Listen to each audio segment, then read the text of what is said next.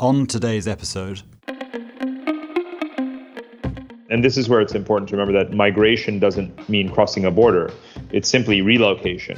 And the movement of Americans from the Rust Belt to the Sun Belt after the financial crisis, Southern Europeans to Northern Europe after the financial crisis as well. We are fundamentally economic migrants.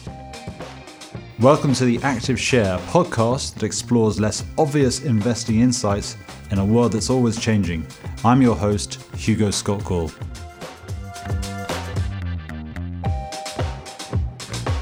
Today, I am delighted to have with me Dr. Parag Khanna. Parag is a leading global strategy advisor, world traveler, and best-selling author. He is founder and managing partner of FutureMap, a data and scenario-based strategic advisory firm. He holds a Ph.D. from the London School of Economics and bachelor's and master's degrees from the School of Foreign Service at Georgetown University. He has traveled to nearly 150 countries and is a young global leader of the World Economic Forum. We will be asking him about his traveling in his countries towards the end of the podcast. Stay tuned for that. His latest book is Move, The Forces Uprooting Us. Parag, thank you very much for being here today. Such a pleasure. Thank you for inviting me, Hugo. Not at all, not at all. So let's get going. I think very simplistically, you write, talk, are a big thing about how the world's going to change, particularly through the lenses of people and where they're going to be. So let's call that migration. So could you sort of kick off with what you see as your big trends, big predictions, and how the world is going to evolve in terms of people and where they are?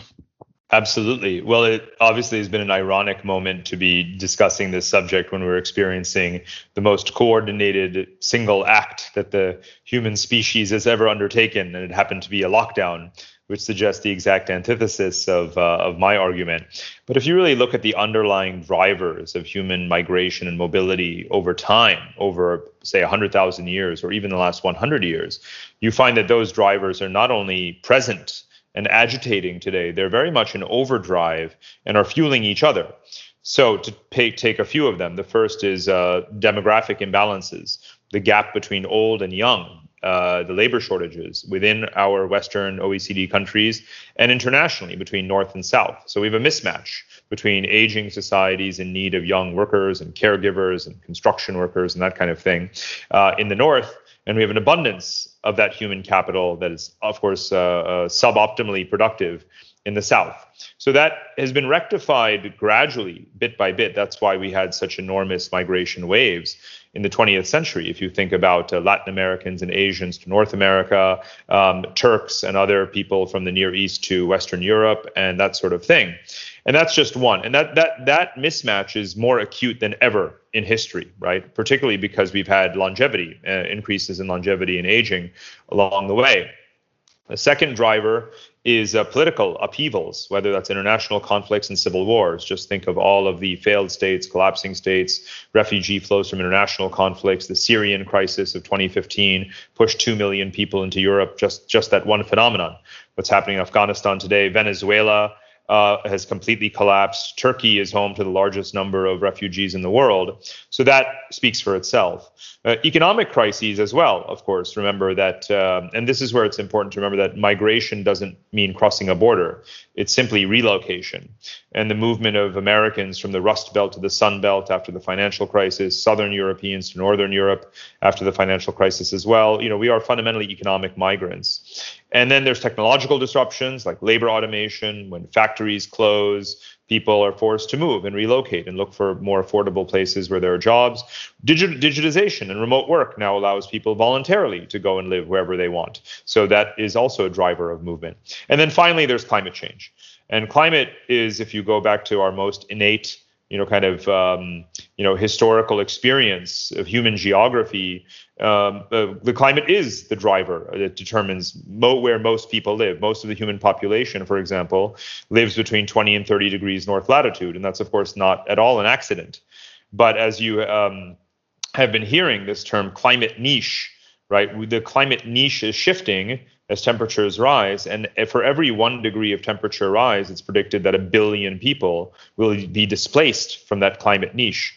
So bottom line is, I guess, just to sum up, over the centuries, I looked back at the last, 300, 400, 500 years, and I realized that the number of people who have moved over these centuries has grown from single-digit millions to tens of millions to hundreds of millions in the 20th century. And in this century, surely more than 1 billion people. And I think that we can expect it. It's predictable. It's already happening, and that we need to anticipate and prepare for it. Yeah, and the way I think about that, through an investing lens, is that there are some things at a high level which are really important and are going to happen. You don't know exactly the numbers. And I think what you're saying is that in the next, pick a number, 50 years, we are going to see a lot of migration. Doesn't necessarily mean people leaving countries to go to another, but within countries. And that's a lot of movement. And that has tremendous investing implications. And you listed a lot of reasons why migration happens and indeed has always happened. But I guess the one I kind of want to drill down on a bit more is climate motivated, climate necessitated change. So could you talk a bit more about what that means? Because that probably, climate volatility or actually, irreversible climate change has not necessarily been a driver historically. Oftentimes it's been people simply seeking to improve their lot in life. But now you can debate how much, but quite meaningful climate changes that are changing how hospitable regions are. So could you talk a bit more about what you think as a push factor, what that is going to mean? Absolutely. And indeed, as you were saying earlier, really every one of these drivers has investment theses attached to it. If you think about the great demographic deflation of the world, we are reaching what I call peak humanity. The maximum number of human beings that will ever simultaneously live is not going to be the 15 billion people that were predicted 15, 20 years ago. It's more like 9 billion people. In other words, when the stock of the human population becomes finite, suddenly you have almost a zero-sum game on demographics. And demographics is, of course, fundamental to our economic forecasts and calculations. So there's an investment story around every one of these drivers, obviously automation, for example, and so on and so forth. But coming to migration, what I do as a traveler is to really take these swaths, these regional patches of the world that either fall within the borders of one country, let's say, Siberia and eastern, Russia, or within the United States, across borders, parts of Europe, and so forth, and kind of look at the nexus of their environmental suitability for human habitation, the economic composition of that geography. What are the activities going on there? What is the industry, the productivity, the supply chains, the human capital and skills, and the political degree of preparedness a country has for migration, whether it is emigration or immigration, and sort of put all of that together into kind of a holistic analysis of these geographies. There's no question that the southern hemisphere, by and large, is going to be more a victim, than a victor from climate change. But that also applies across much of the northern hemisphere as well. If you think about the large economic anchors and pillars of the world, it's North America, Europe, and Asia. And Asia is, of course, multipolar in and of itself. But they all have different climate scenarios attached to them. A lot of times people forget that Europe has a far higher northern latitude than the United States does. Europe is, of course, more at Canadian latitudes. And when you look at these climate niche maps and forecasts from the IPCC and others, Canada, of course, winds up looking like the promised land, whereas large parts of the United States become unlivable. And so, when we make our macroeconomic forecasts, we do have to start to take into account you could call it the stranded assets of coastal infrastructure and other kinds of, sort of assets that are obviously no longer viable. It could be for regulatory reasons, or it could be because geographies are unlivable. We have to think about the GDP erosion. There's a very prominent study that was done called the Climate Impact Study that looked out to 2040 and scored every county in the United States according to its projected gain or loss of GDP as temperatures rise in a high climate change scenario out to the year 2040. And there were many of America's 3,000 counties that literally will be smaller than they are today in terms of population and GDP. So you want to be looking at the fundamental in climatological and economic geography of places, which is so different from the static approach that we've had with a non-climate change lens when making our predictions about markets. Yeah, and I think one of the things that you're describing there, and indeed you're doing in your work, is blending these factors. But I guess going back to just climate, Where do you see? Let's get bit more specific and start talking about your map of the world. Given that the chances are you've been to most of the places we're going to talk about, so I'm still super impressed. You've been to nearly 150 countries. It's made me it's feel. more actually. That's more. Oh wow. I need to update that bio. Yeah. Yeah. So, but when we start thinking about, let's go around the world by some regions. Just again, to be precise is difficult, but we kind of know these things are in motion, and therefore there is going to be movement, and therefore there is opportunity and risk around all sorts of lots of different investing conclusions up to and including real estate. So as we think about, say, Asia, I was fascinated in your book where you talk about the rise of the stans, Kazakhstan, Uzbekistan, Turkmenistan, Kyrgyzstan. There are many stans, and I haven't been to any of them. And I've always looked at the map of the world and thought, what would it like to be there?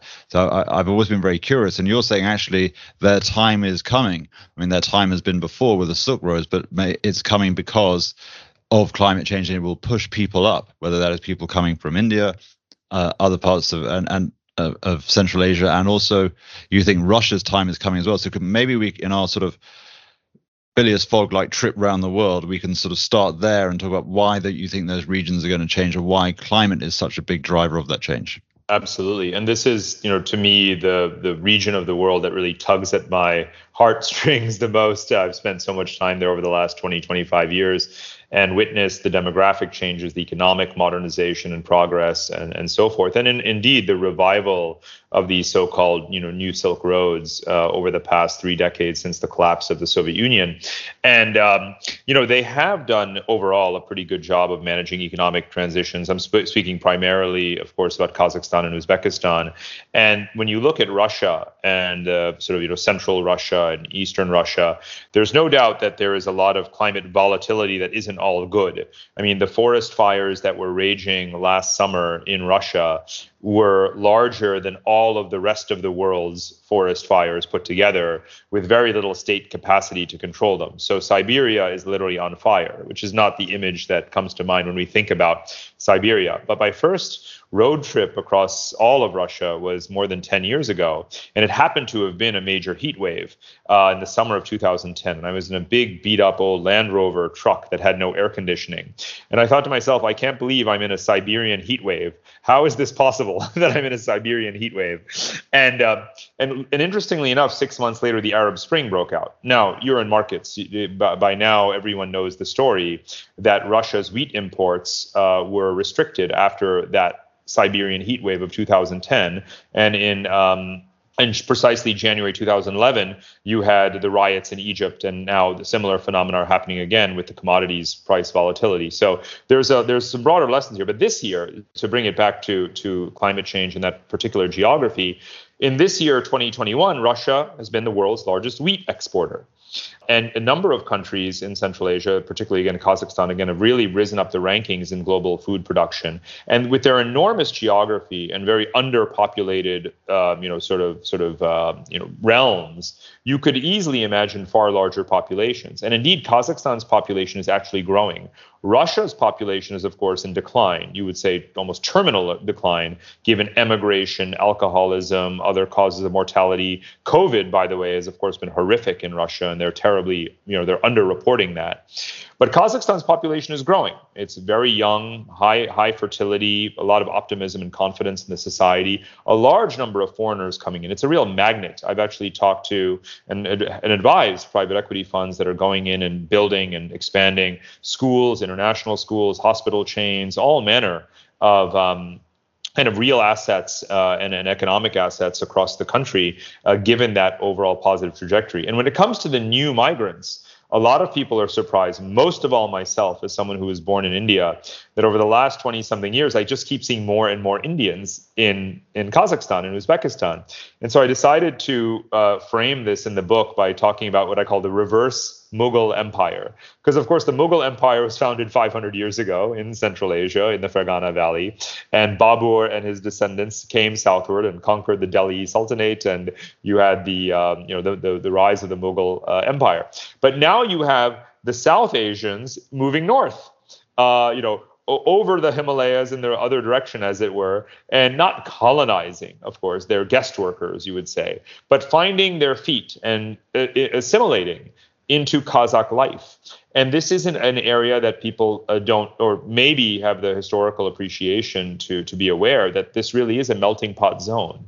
So I characterize it as a country of 25 million people that could have 200 million people a couple of decades from now, the way things are going with climate change. Because if you look at those maps, again, the biggest red zone in the world in terms of decreasing suitability for human life is India and Pakistan and Bangladesh, which happen to be the three major South Asian countries whose combined population is greater than 1.8 billion people. And so it becomes perfectly logical from a climate standpoint through these scenarios to forecast that the largest diasporas in the world will be the South Asian diasporas, far larger than the Chinese diaspora today, not least also because Indians are much younger. So anyway, the kind of global Indian footprint is set to expand massively, and Central Asia is going to be a prime destination for it, given these climate models. Big country in Asia called China. Let's talk about China. People, environmental degradation, particularly water, and what does that mean for people flows, and then I guess geopolitical stability in that region? Well, it's so fascinating because China is still the world's most populous country, but barely. I mean, at this point, it doesn't. The distinction between China's and India's population in the aggregate is negligible.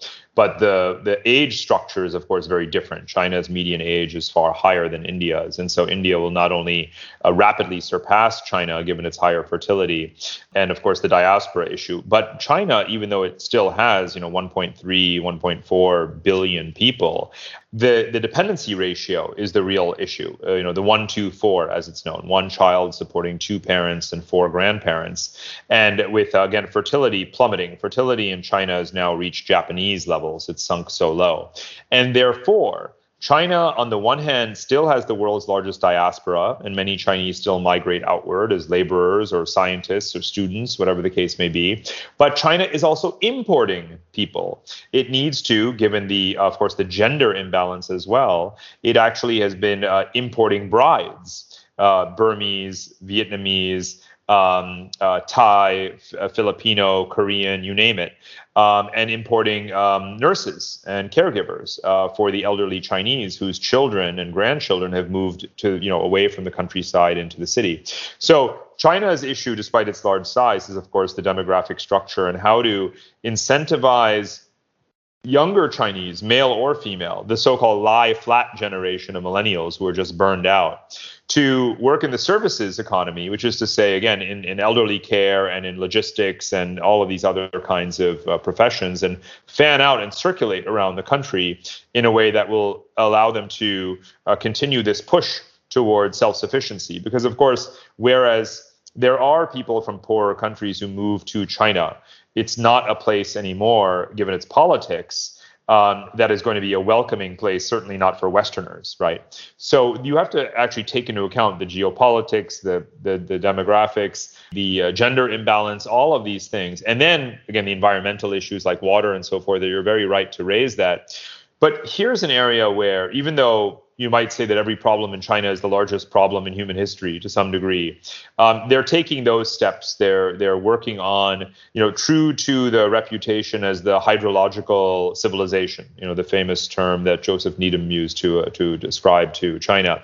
They are working on these massive river diversion projects and other kinds of schemes to, provide a stable water supply, a clean water supply for the northeastern regions of China. There's no guarantee of the success of any of these initiatives, but China is making efforts in this regard, far more intensively than, say, India is, which actually has similar water stress issues. And water, particularly China versus India, is a likely flashpoint. Are there other parts of the world where you can see that diversion of water, or not the battle, wrong word, but the need for fresh water is going to outstrip supply and could well lead to instability? Where is this the biggest flashpoint, just the water flowing out of the Himalayas? Well, there are quite a few flashpoints, unfortunately, and if one of the maps that I've recently been designing kind of overlays the sort of increase in water stress due to falling water tables and other water-related phenomena versus the population density, and so there are a number of areas where you find that correlation particularly strong. And again, with this kind of choropleth cartography, you have pretty direct insight into the places where that the next flashpoints are going to be. That said, water wars don't create more water, which is why you haven't really seen a sort of, officially declared international conflict over a, river basin or something like that, because again, that doesn't actually lead to a productive outcome for anyone. And so this has actually been one of the areas of fairly innovative diplomacy in boundary regions between countries. That said, it's not all, sort of peacefully managed. You have a lot of volatility in the relations between Egypt, Sudan, and Ethiopia, for example, over the Great Renaissance Dam project, the Himalayas, as you mentioned, the Mekong River, China and Southeast Asia. So, there is still a lack of transparency among the various parties around dam building, water flow management, seasonal volatility, and providing sharing of information so that countries can prepare accordingly. But again, it's not really a casus belli between these countries. It's just a sort of slow moving catastrophe in some cases, like Laos. Or in other cases, you have joint hydrological projects. One of the things that China wants to do is to actually divert certain Russian rivers. Russian rivers flow from south to north, sort of like the Nile does. But of course, since there are almost no people in the vast terrain of eastern Russia, and yet you have these mighty rivers flowing all the way to the Arctic, they want to do these diversion projects that would bring some of this water down towards China's northeast. Not something that's really advanced in negotiations, but I've had conversations with water authorities in China, as well as major energy and utility players in Russia.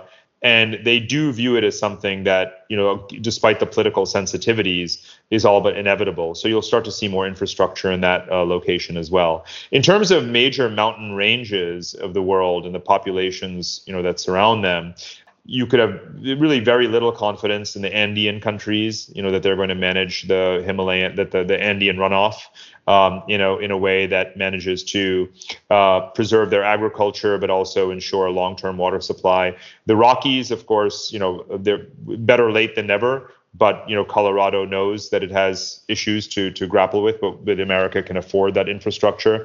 The Alpine countries are the only ones where you can have full confidence that they're going to develop the kinds of, again, hydroengineering projects. You can, everything from underground reservoirs to long distance irrigation channels and so forth to manage alpine, glacier melt. And then there's the Himalayas, where it's so vast and there's so many flashpoints and such uneven degrees of economic development that there isn't really one pattern for how it will play out.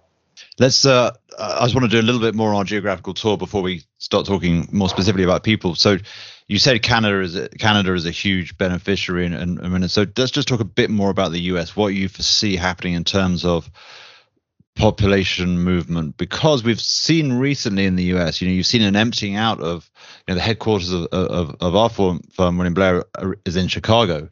Chicago population has been seeping south down to the southwest, whether it's Arizona, New Mexico, etc. So that feels like it's going to reverse. That actually you're going to see a big push from the south up to the north of the US and across the border into Canada. Is that right? And then that's the exactly implications right. of that are pretty big. It is, but we don't see it in the demographic data yet. What we actually have seen is that Illinois and Michigan are two states that are still losing people, and Michigan just lost a congressional seat because its population continues to decline. But there's no question, and this is one of the geographical areas that I focus on the most in the book. There's no question that the Great Lakes region is perhaps in the entire world the most climate propitious zone to be in, given the freshwater supply and the overall kind of stability of the U.S.-Mexico, U.S.-Canada, border region. And so I do foresee with a high degree of confidence that the population of the Great Lakes region is going to expand, and it'll spread across different states, Minnesota, Wisconsin, Michigan, and so forth. And there are communities that I've visited and talked to, municipal leaders and chambers of commerce and mayors and so forth, and where they are preparing for this. They do want to make sure that as climate gentrification brings people from the south back to the north. Again, you have the Rust Belt to Sun Belt migration that you were just referring to, and it will eventually reverse because of the climate situation in Texas and Arizona and Florida. All of these places that continue to be net gainers in population ultimately will suffer from such, climatological volatility that people will move away and they'll move back north. So I'm actually advocating that happen. And part of my commentary relates to, of course, the U.S. infrastructure bill right now, because the way infrastructure is done is, of course, highly politicized, in which every, district wants to get its piece of the, share of the pie. That's not the way spatial planning should be done. You have to start with the climate model and say, people of Louisiana, it's not your fault that climate change is bringing these devastating hurricanes to your shores, but it no longer makes economic sense to be rebuilding, power lines and other assets, other infrastructure in coastal Louisiana or coastal Mississippi. Instead, we need to incentivize people to relocate to climate resilient areas. I go so far as to say, rather than spending $1 billion a year on rebuilding power lines in Louisiana that are going to get destroyed in the next storm, you should probably buy those people a plane ticket to Detroit. That didn't go over very well with the people of New Orleans when I wrote that in the book or in the Washington Post a few weeks ago. But alas, this is taxpayer money at work, so we have to be utilitarian about it. So again, start with climate, then think about migration and demographics and relocation, and then make your 50-year infrastructure investments, right? Because it is a generational investment. So it needs to be done in this next generation in climate resilient places in ways that we never considered before. So yes, the Great Lakes, will absolutely be a winner. The only question is who realizes it first. And Canada, of course, as well. That's a great point. And I don't hold out a lot of hope on most infrastructure planning that it will take into account the things you're describing there over the time period you're describing. So one last place on our geographical tour, then we'll drill down into people and politics, because that's very important. And so this is your idea of a new Hanseatic League, the idea that actually Northern Europe, Greenland, Canada, Newfoundland, Northeast Canada can become a new trading zone in the way that the Hanseatic League back in the day in the North Sea and the Baltic Sea was very successful. That's a pretty interesting idea. It's a pretty interesting idea about where the economic center of gravity of Europe might move, and indeed where Europe will have to look. Because I think last 20 years in Europe, it's been very much look east, certainly Eastern Europe, Germany towards Russia, big effort to try and attract investment from China. But Europe's center of gravity moving north because of climate is an interesting idea, and definitely a different scenario to maybe the centers of attention that an effort of the last 20, 30 years. Well, the core Western European economies are still, of course, the engines of the European economic, sort of commonwealth and area, Germany in particular, of course. And Germany has, fairly stable climate scenario. And of course, to the extent that countries or regions can generate microclimates through their renewable energy and, other environmental systems, Germany and Switzerland and France are leaders in that as well, going back to nuclear power and all of the other things that they're doing with wind and solar and all of that. So I'm again very, very bullish on Europe for different reasons than people. Well, I mean, of course, there's generally a market pessimism about Europe given slow growth, aging demographics, and so forth. But if we tie together a couple of threads here, the outbound Asian populations, and let's remember that Asia represents not only most of the human population, but most of the world's young people as well. The outbound Asians are now increasingly choosing Europe over the United States. I see this with students. I see this with tech workers and IT workers. You see it with nurses and doctors and all sorts of professions. So you have the rise of what I call the Asian Europeans instead of the Asian Americans. I grew up labeled an Asian American. And there weren't any Asian Europeans up until relatively recently. But I predict that in the next 20 years, there'll be many more, millions more Asian Europeans than there are Asian Americans for a variety of reasons, some of which we've already discussed. So the New Hanseatic League is sort of the icing on the cake in the sense that as the northern, cone of the planet starts to take on these characteristics of year-round economic activity, Arctic shipping, and growing populations, diversification of economies, those cities with that maritime heritage and obviously capacity, political will, connectedness, and so forth are going to really thrive again. And I see this because I also went to high school in Hamburg, one of the old great Hanseatic League cities, and spent a lot of time in Estonia and Finland and Sweden and so on. And I do see already the networks that are forming, whether it is railways across the Nordic countries, obviously more ferry and shipping lines and airline connections, the ways in which those countries collaborate through processes like the Baltic Union, which is a sort of nation transnational body, the things they do around integrating their banking systems and telecom and so forth, is all evidence of this kind of new Hanseatic League. And of course, their trade with each other, the flows of people and talent are all very dense today. And territories like Scotland, ports such as those of Newfoundland and Canada, and eventually, more towns that will spring up in Greenland. I visited the northernmost city in the world, or town in the world, Kirkenes, Norway, and I've seen the population grow from 10,000 Norwegian fishermen seasonally to really a year-round community.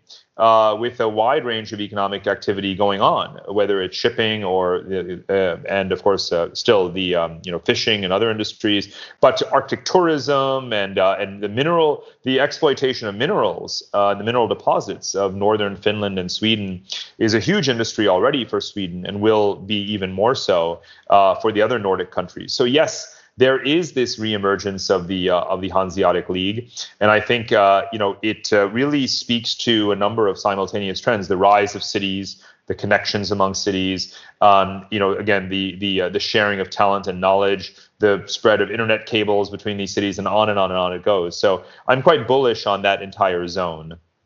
Yeah. But that all makes sense. And again, back to the kind of the investment implications, I think it's super important. So a few more things that I want to cover before we finish. One is to talk about the politics of this, then to talk about your phrase quantum people, and then just to maybe finish off around investability and some of the data sets you're bringing together. So the politics of this right now in most certain Western democracies are the wrong way for this. That they are. We don't want more people coming in. More people coming in causes problems. We'd have fewer problems if we didn't have people coming in. That's a simplistic sort of summary, but that is permeating the politics, certainly in Europe, and has done in the US. So what you're arguing for is that's going to have to turn on its head, and actually it's going to go the other way. Countries are going to say, we need more people, we need to make ourselves more attractive so we can attract people. That is very different from the current political climate. So I think that's very interesting, and could you expand on that?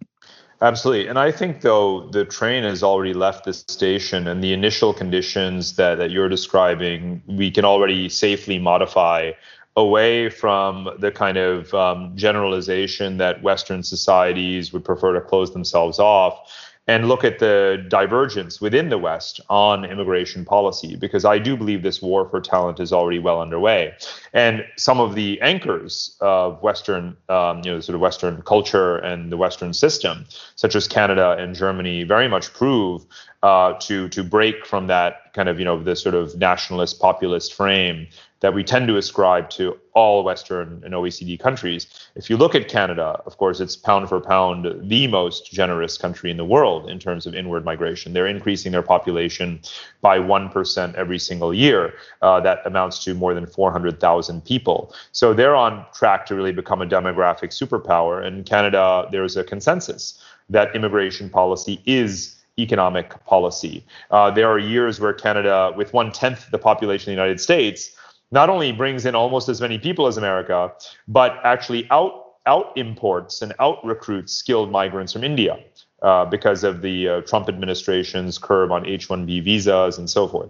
If you look at Germany, it's of course been more reluctant. You might even say accidental But of course, Germany is the economy now in Western Europe that's benefited from integrating, whether it's asylum seekers, refugees, and other migrants over the last 30 years from the Balkans, from the former Soviet Union, of course, from the Arab world and elsewhere, from Turkey, into its economy, through its vocational training system and so on. So, and look what just happened in Germany's election, right? The far right parties were more or less, obliterated. And that was actually predictable because Germans have become very pragmatic about this issue. And if you look at the agenda of this new coalition government, I mean, that you can become a citizen of Germany within 3 years, irrespective of your heritage, is not something you would expect from a country like Germany and from any countries where traditionally birthright citizenship is the only way to acquire that nationality. So there's a lot of exceptions to the rule. Britain is learning this, by the way. Boris Johnson and passports, people before passports, and so on. Look at how the combination of Brexit and COVID exposed the shortage of truck drivers, nurses, doctors. So it's actually easier to migrate to the UK right now than it was 5 years ago. So I think that really, again, the train has left the station. It's a war for talent, particularly young talent. And countries realize, especially those with very large outstanding pension liabilities and entitlements, that they need those young workers. And as I said at the start, there are some big trends that you don't know precisely how to forecast and quantify them, but that's not the point. They're going to happen. And I think what you just described is something that is going to happen, that we're going to see these people flows. And I guess we've talked really a lot about the push of climate change and then maybe the pull of countries making themselves more attractive. But let's talk a little bit about people themselves. You've got this good expression, quantum people. Could you talk about what you mean by that and actually what sort of aspirationally young people are going to want to be? And I think a core of what you're going to say is that people want to be mobile. Mobility is destiny and they want to be mobile. So quantum people is a way of describing the tools that can make you mobile and portable skills.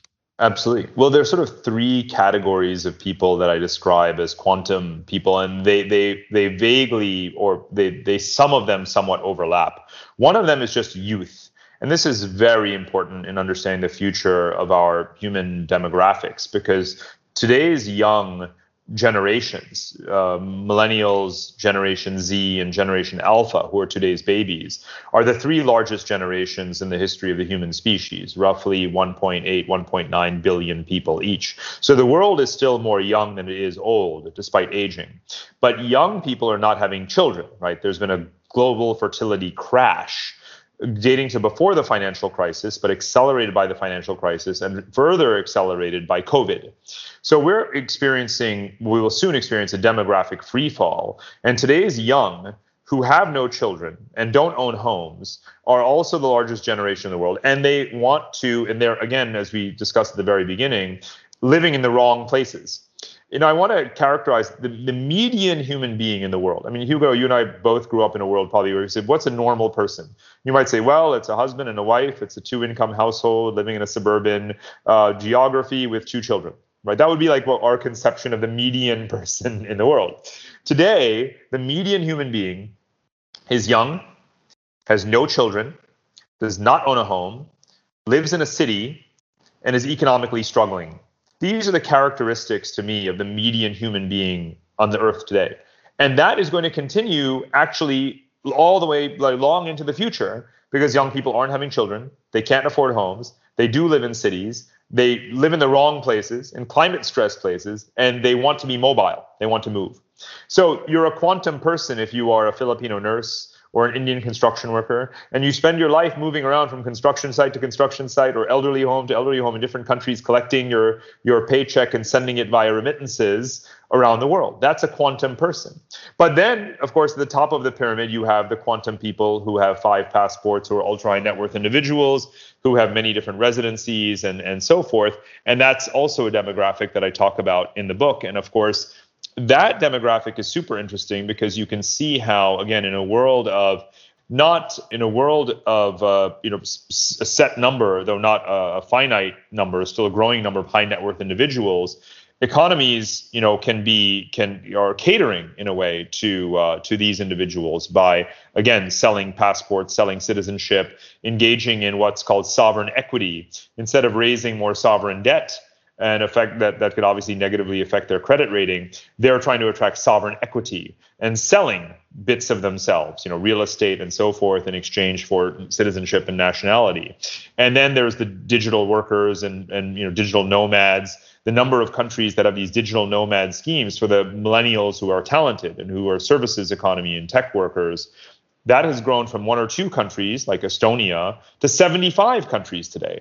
There's 75 or more countries. Pretty much half the world is now competing for young people to come and live there, to spend money, to drink drink coffee in their coffee shops and stay in their Airbnbs and use their co-working spaces, because fundamentally consumption and the services economy is such a huge driver of our economies today. So there are, again, many different categories of quantum people, but more and more people are certainly becoming quantum people, even in a world where I think we have to acknowledge most of the human species may still not leave the country or the continent in which they were born, but those are not the populations. And this is not to be dismissive of them, of course. Ethically, I focus on all 8 billion people of the world, and I try to come up with solutions for all 8 billion people of the world. But when it comes to what is moving the needle economically in the next 10, 20, 30 years, it is the quantum people.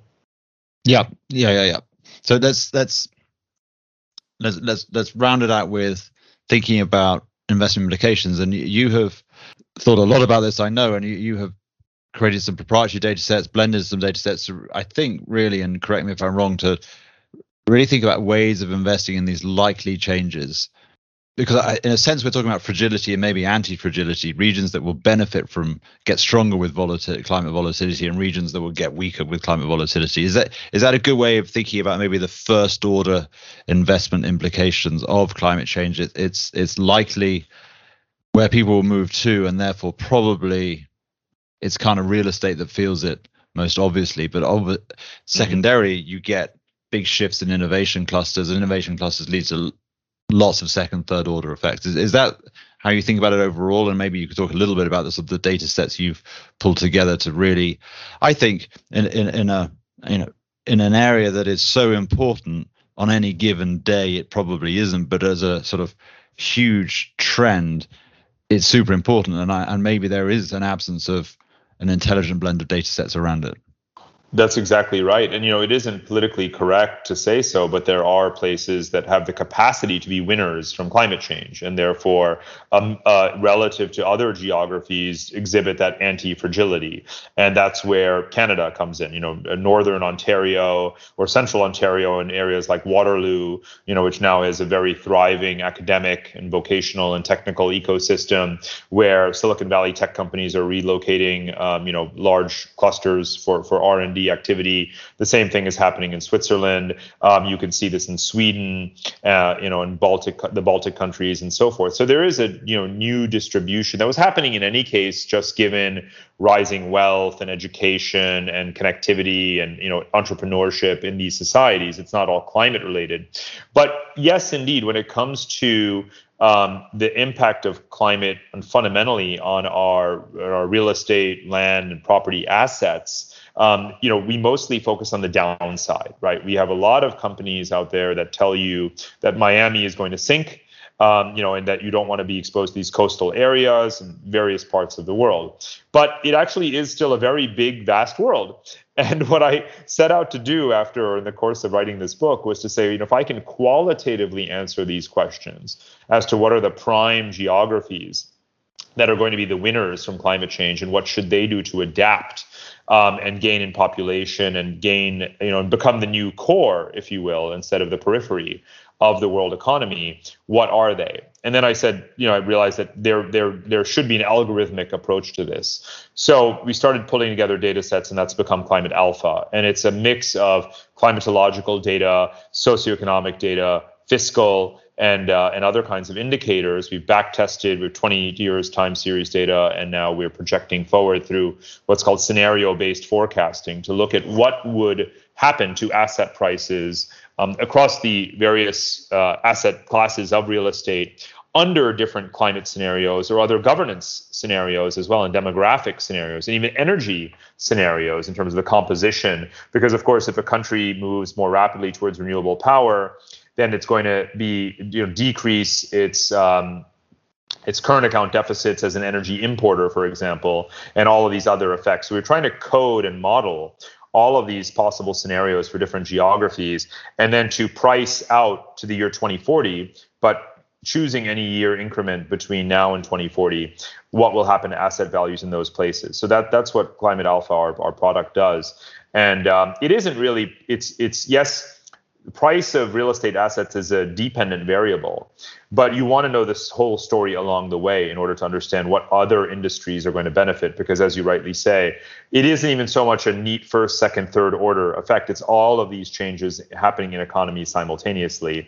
And real estate is simply one barometer of the health or vitality of a society. Yep. Yeah.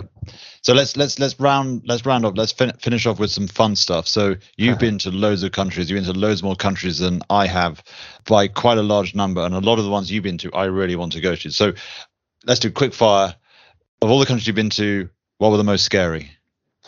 Scariest place for me would be a tie between Venezuela and Nigeria.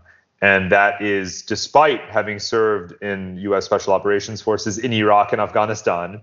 I was never more afraid than I was in parts of Lagos and parts of Caracas. So that's really telling about those places. It's really the degree and the potential for arbitrary violence in those countries and in those capitals, which of course is on full display if you look at Venezuela right now.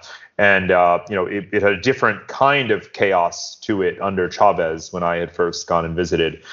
In Nigeria, you just feel at any given time someone could just put a gun to your head and pull the trigger and just take the wad of cash out of your pocket for no reason, And so I constantly find myself, paying bribes to be able to cross the street in a place like, in parts of Nigeria. So much, orders of magnitude to me scarier. Of course, when you're in the military, you're protected in many different physical, sort of ways. But even walking around Kabul, Baghdad, obviously I'm of a certain complexion. So that also has something to do with it. But I never really felt as afraid in those places. Even at the height of the surge, I didn't feel as afraid in Iraq and Afghanistan as I did when I was traveling through Nigeria and Venezuela. Biggest positive surprises? Geographically, yeah. Okay. This is an easy one, actually. It's the Caucasus. And I've spent a lot of time in the Caucasus, particularly in Georgia and Azerbaijan. I spotlight them again in this book because of their sort of geographic location and sort of their climate related future is fairly positive. They're small countries. They're getting wealthier. They have energy and other assets. They're somewhat elevated, and the governance is improving. I mean, of course, not a week goes by where there's some minor political crisis in Georgia, but generally speaking, they're connecting themselves to each other through the Anatolian corridor, to the Caspian Sea. So I'm quite bullish on the Caucasus, and I bring this up because these may seem like geographically remote and insignificant places, and they may always be. But you have to compare with what Georgia was like in the 90s and early 2000s when I first went there. And I wrote a chapter of my very first book about Georgia. And it was the most heinously corrupt country I had been to up to that point in my life. And I was literally handing out $5 bills, $10 bills everywhere. The cops would stop you just for existing. And, I compared it in my first book to basically a tin pot West African dictatorship.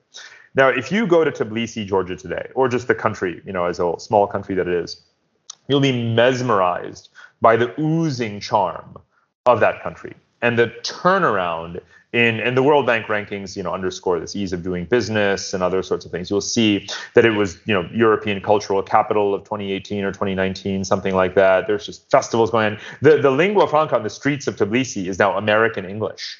So it's become a mountainous, windy East Berlin, as I describe it in this book. So there's very little not to love about, a kind of cost-effective lifestyle, in a place like that. So biggest surprise in terms of a turnaround country for me has to be Georgia, and in particular in the Caucasus in general. Biggest surprise on food? Food was much better than expected. Or was that just too difficult to answer? Oh my goodness. Well, I'm a foodie. Well, I'll tell you, it's so funny. People think that Georgian food is really good, and I actually don't like it. So food. Oh my goodness, you've stumped me. I mean, Vietnamese food is amazing in Vietnam and very bland elsewhere, right? So in terms of the contrast between the home market versus abroad, you want to be eating Vietnamese food in Vietnam. It is a total shock to the senses in the best possible way. Yeah. What's left on your bucket list? Where do you really want to go that you haven't been? Papua New Guinea. I want to hike the Coconut Trail, very famous, sort of route where you hopefully don't get lost and, kidnapped by some, heretofore undiscovered indigenous tribe. But it's certainly on my bucket list. And of course, it is one of the societies that's most been studied by anthropologists for its linguistic diversity and other cultural attributes. So that would be a lot of fun. I want to go scuba diving in Raja Ampat, which technically belongs to Malaysia. Sort of this Southeast Asian region where I now live is a cornucopia, of cultures. It is perhaps the most densely diverse, sort of corner of the planet. And I've lived here now for almost 10 years. And despite traveling to a different ASEAN country every week, you really feel like you could spend your whole life literally visiting different nodes and hubs and corners, rural and urban, of this region and never get bored of it. And that's quite a contrast for those of us who, grew up in, even in New York. I mean, when I got married, my wife and I were sort of, just had a long weekend to spare for a quick honeymoon. And we're New Yorkers, Manhattanites. We said, where can we go for Labor Day weekend just quickly in a short radius that we haven't been to before? And we settled on Charleston, South Carolina. Yeah. Now, Charleston is a lovely town, but now we live in Singapore. And if you can imagine, I mean, we can fly to Hong Kong for lunch. I can go to Manila for lunch, Kuala Lumpur for lunch, Jakarta for lunch, or have weekends, in the most exotic, treehouse resorts in Cambodia, or be in Borobudur in Indonesia, and just countless other gems that are in the immediate radius of Singapore. So I'm so delighted to have wound up living here, and I hope that if climate permitting, I'll probably stay here for a long time. Well, I'm absolutely green with envy. COVID has meant not much travel, and certainly not much travel to Asia, and I miss Southeast Asia desperately, and now I want to hit you up for all the places you just mentioned. So I'm green with Emmy, but I'm also extremely grateful for you agreeing to come on the podcast. It was great meeting you when we spoke before. We have a mutual friend who I'm very grateful to for introducing us. I really enjoyed this, and I want to thank you for taking more time than I said it would be, but I hope you think it was worth it, and I really appreciate it. Oh, a great pleasure, Hugo. We could have gone on for hours. Yes. Well, yes, we could, and we will no doubt in the future. Absolutely. Thank you. Thank you for listening to today's episode of The Active Share. To hear additional insights from William Blair Investment Management, visit us at blog.williamblair.com. The Active Share is available on iTunes, Stitcher, Google Podcasts, and TuneIn. For questions, comments, or topics you'd like to hear discussed, email us at podcastim@williamblair.com.